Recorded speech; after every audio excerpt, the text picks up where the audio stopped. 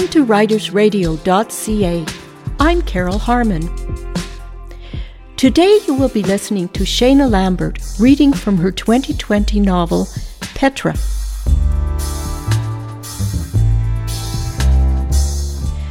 Petra is based on the life of Petra Kelly, the charismatic peace activist who was instrumental in halting the deployment of nuclear missiles in Europe in the 1980s. Petra was also the central figure in founding the German Green Party. I'm happy to introduce your host, Ingrid Rose, in conversation with Shaena Lambert.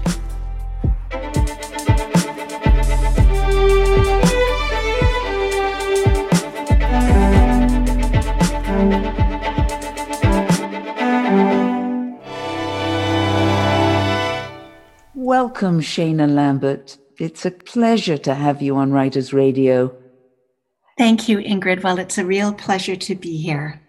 And we're here really to, in a way, introduce Petra to our listeners if they haven't already read it. And also because you will be reading a short section from the beginning of the book. And it's so engrossing, exciting, and such a relevant book for now. I mean, how did you do that? Oh, well, first of all, thank you. That's thrilling. I mean, it's thrilling to hear you say that. And I'm so glad that you enjoyed it. You know, it took a really long time as writers, know. I mean, it was at one point, it was a play. So it was interesting to hear you say that you do playwriting earlier on when we were just chatting privately. Yes, it was a play. It morphed into a novel. It went back and forth a lot. I worked on it, and then I also put it away a lot. I put it away often out of complete frustration because it was complex to write. And, one of the complexities was the fact that Petra Kelly was a very real person. And so I was fictionalizing, and I wasn't doing what writers often do, fictionalizing into the deep past, into, I have a wonderful writer friend, Eva Stachniak, who told the story of Catherine the Great in her book, The Winter Palace. I had envy for her because she was fictionalizing the long dead, whereas I was just fictionalizing into the recent past. So it often felt like, well, when you just pull back that one layer of the past, it can feel transgressive, like you're almost walking into your own past, how you feel about, it felt a little bit like that same level of transgression that you have when you write a character who's looking quite a bit like your father or your mother, that sense of somebody's going to pop up and say, who do you think you are and how dare you, right? And who, when you were writing Petra, who also was there? I understand that you actually did meet her. I did meet her. So I think the germ of the story began. I mean, my fascination with Petra as a person who had, stepped across the path of my own life began because in 1986, ever so long ago, before I was even a fiction writer, I was very involved in the peace movement, at the height of the nuclear arms race. And I was the coordinator for the End the Arms Race Coalition here in Vancouver that used to organize the really massive walks for peace. And we invited Petra Kelly, and it was a Vancouver centennial year, so there was a lot of interest and some money from the city to invite 20 world experts on peace. And so we invited Petra Kelly, and she brought her general, her lover, who in the book I call Emil Gerhardt, and they came together. And so I watched them interact. And Petra Kelly was amazing. I mean, she spoke at the Orpheum Theater. Of course, it was completely sold out, and she was mesmerizing, Ingrid. She was wonderful. She was intersectional. She brought in all sorts of issues, and she was fierce and unafraid, a real flame bearer. Yes, I just want you to back up a little bit. Yeah. Because I have to admit, I was ashamed that I had never heard of her.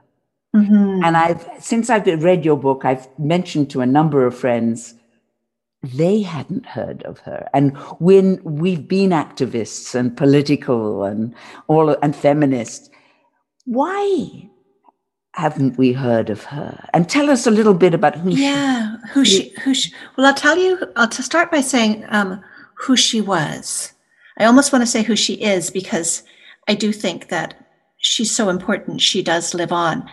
Who she was half American, half German, and she was in Germany in the early 80s, and she founded, late 70s, early 80s, she helped to found the Green Party of Germany, which, of course, was the seed for all of the Green parties all around the world. So she changed the course of history in that they had a very broad and exciting, people would say sexy agenda that brought together demilitarization and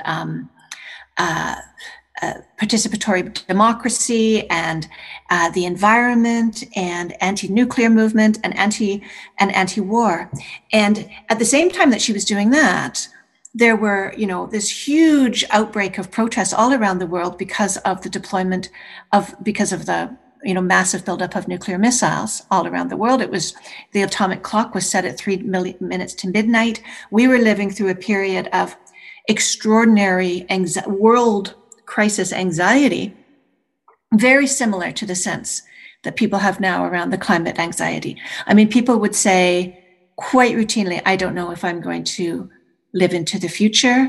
I don't know if I'm going to have children. I'm thinking those things over. We forget, we have a kind of societal amnesia, I think. So we forget that. But she, on top of being one of the co-founders of the Green Party, became the lead sort of key figure in the fight against nuclear missiles in Germany. And Germany, I should just conclude by saying, Germany was the point of contact for all of this, because NATO was moving its missiles into Germany. It had just announced it wanted to move its Pershing and cruise missiles into Germany to line them up on one side of the Iron Curtain, while Russia had moved its nuclear missiles, its SS-20s, to the other side. So people in Germany were looking at this and they were saying, holy crumbs, we are the nuclear battlefield. And at the same time, the United States said, and also we think we can fight a battlefield nuclear war. And everyone said, no, you can't. You can't use nuclear weapons in seconds, in minutes, probably in 3 minutes. It'll become a worldwide conflagration. So that's kind of the setup for what was happening. And that's the setup for my book, this incredible push and pull of forces across the Iron Curtain, and this gorgeous, inflammatory, fascinating woman who rose to be the leader of it all.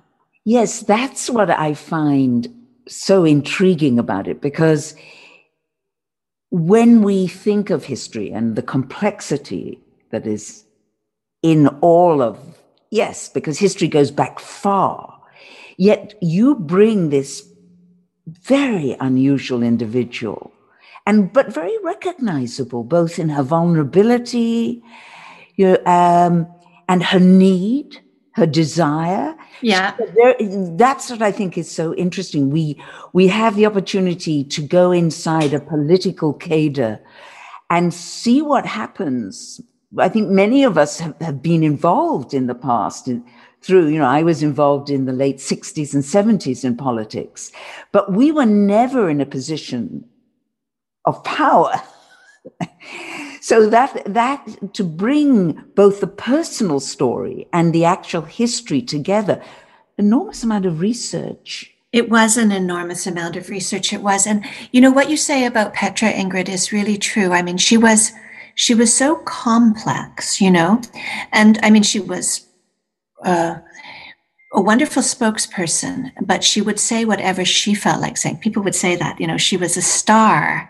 And so she didn't really pay that much attention to what other people told her to say. She was very, very smart. So she would just weave it together and speak it. But at the same time, she was very vulnerable. People talked about this extraordinary mix of opposites in her, that she was really generous, but also really quite narcissistic. I mean, I think we would call that narcissistic. She probably had anxiety, and yet she And yet she could always go out and speak to a huge crowd and galvanize them. So she was this wonderful, wonderful mix of opposites.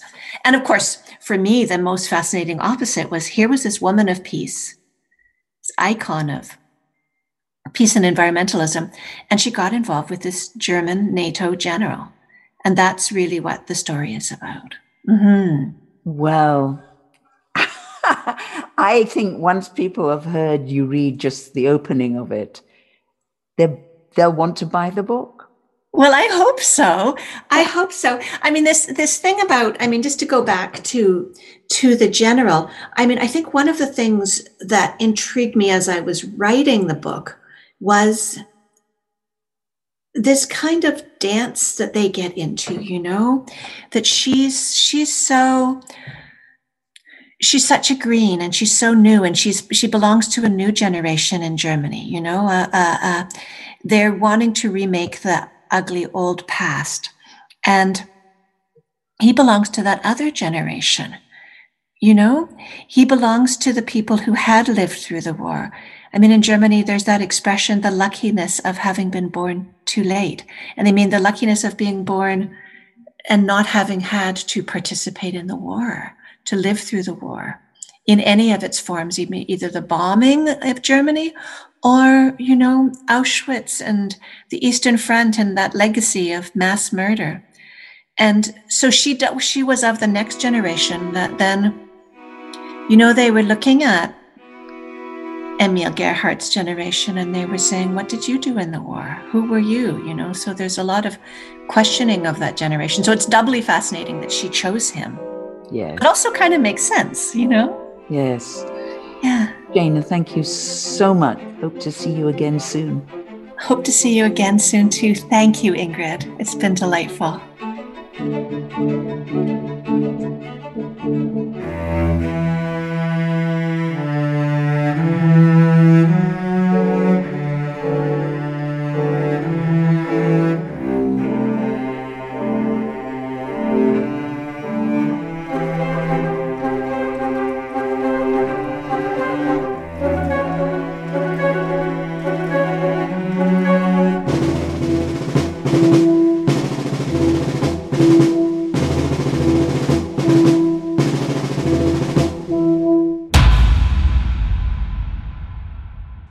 Petra was soaking in the tub, reading the newspaper, when she called out from the bathroom, "Manfred, you've got to come. You simply won't believe it."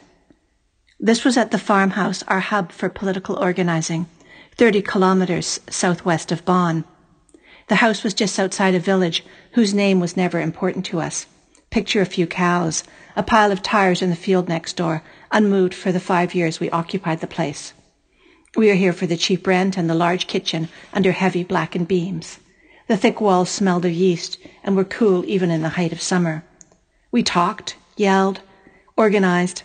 The bedrooms were covered in mattresses for the itinerant activists who came and went as we built our movement. I was bent over my cast iron skillet like an old grandmother in a fairy tale, cooking a lamb stew.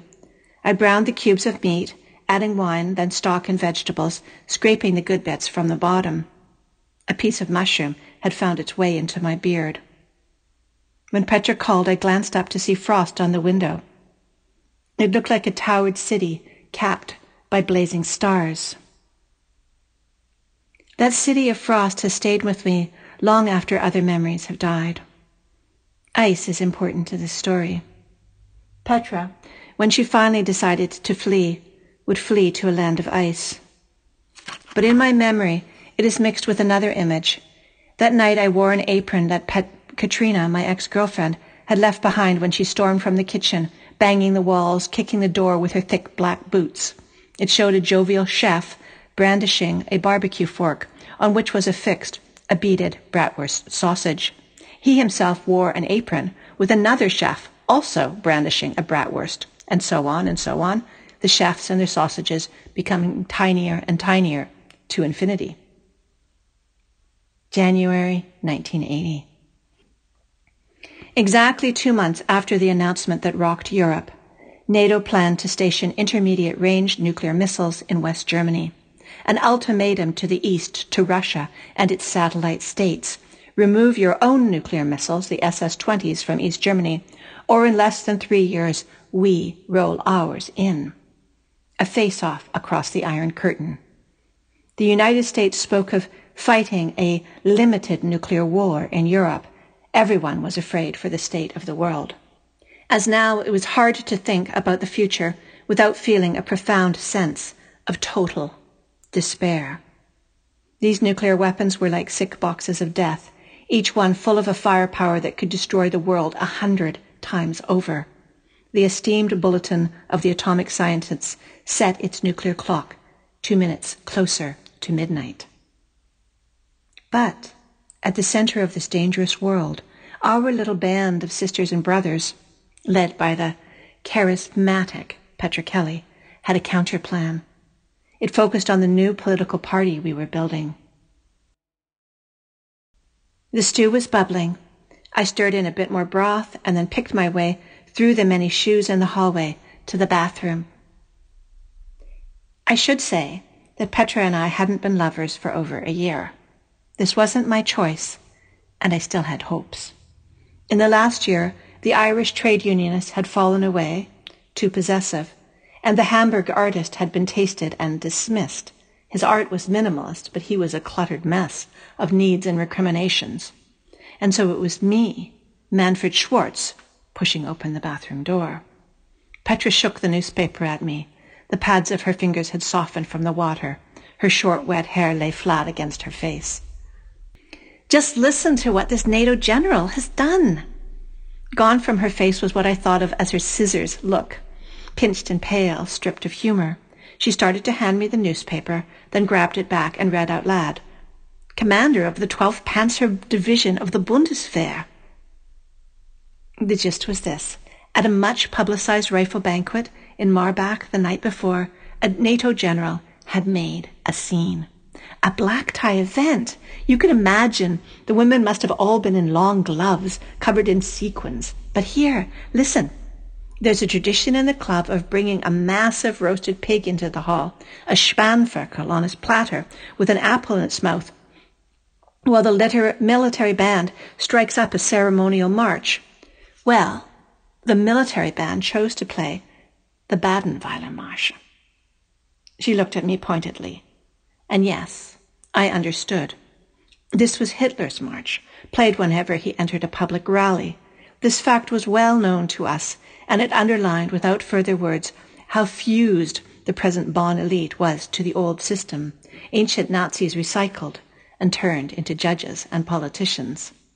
For non-Germans, it might have been possible to listen to the Badenweiler Marsch, its whistles of flutes and piccolos followed by 3 distinctive horns, and not hear the darker resonance of Nazism. But not for people of my age, children of the Nazi generation. Petra shook the paper straight and continued to read.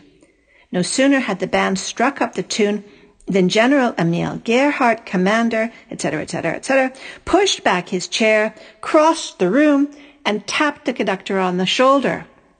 I would prefer it, said the general, if that particular march was not played, neither here nor on any occasion. I could picture it. The banqueting generals surrounded by their jeweled wives, the room fat with satisfaction, 2 men holding aloft the pig, basted in dark beer and with an apple in its mouth, a display of head cheese, pomegranates and roasted peaches around its haunches and cloven feet. Then a yelp of appreciation bursting from the greybeards in the room. And then this general, requesting the conductor's attention, while he glares in surprise and keeps waving his baton, and the tuba and the bassoonist begin with mounting discord to lose control of the music, until at last the whole thing founders with a final bleat of the trumpets. I say, says the general, would it be possible for you to play another song? Petra dropped the paper on the floor and stood, sloshing water. Pass me a towel, Manfred. I'm going to write him a letter. She was dripping, little breast so pretty, hip bones framing the dark patch of hair. No, you're not. That's ridiculous. I am. I handed her the towel and she began to dry herself vigorously. He could be an important ally. Unlikely. Yes, is that so? You know the mind of this general already? I know he can't help us, if that's what you mean. I went back to the kitchen, where the stew had cooked down too much. Bits of potato and lamb were stuck to the frying pan. I poured in some wine, but the whole thing now had a slight, burnt flavor. Petra came in, toweling her hair and wearing her customary loose pink sweatpants and a t-shirt, swords into plowshares. She tossed the towel onto the back of a chair, went to her room, and came back with a couple of postcards, one of Rosa Luxemburg, the other an innocuous vision of the Rhine in springtime. She chose the latter, sat down and scribbled quickly, then read aloud. Dear General Gerhard, I heard of your act of conscientious objection to call attention to Hitler's odious march. Well done. If you have other values of this sort, come, be part of our movement. Join the Green Party of West Germany. She turned to me. What do you think? I pushed a bowl of stew in front of her. It got burnt, I said. It smells good. As I handed her a spoon, she took hold of my hand and kissed the back of it. We need everyone, she said. I sat. We must believe in human goodness. Isn't that our job as people of this earth? I don't think so. You're angry with me, she said. Why should I be? She was silent, chewing a piece of meat. We need more allies from the center, she said. A NATO general? Is that the center? She shrugged. And what? You will write him a postcard and tame him? You'll gentle the general? Watch out, I wanted to say. He's old enough to be your father. She had a father thing, it was well known. She and I even occasionally laughed about it, her proclivity for older men. Her father had disappeared when she was 5, without a word or a note. He left her with a father-shaped gap in her chest, a place where the wind blew in, and a Pez container he'd bargained for in the American sector, shaped like Mickey Mouse. Watch out for fathers, I wanted to say. But I didn't.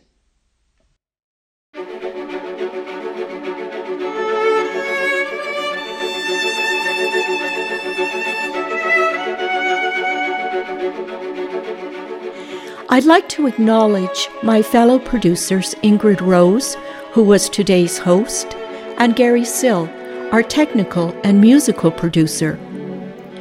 Writers Radio broadcasts from Half Moon Bay on the Sunshine Coast. We are grateful to the Sechelt Nation, traditional stewards of this beautiful part of Canada. Writers Radio broadcasts at the top of the hour 24/7. Our programs are archived as podcasts on the writersradio.ca website. Thank you for listening.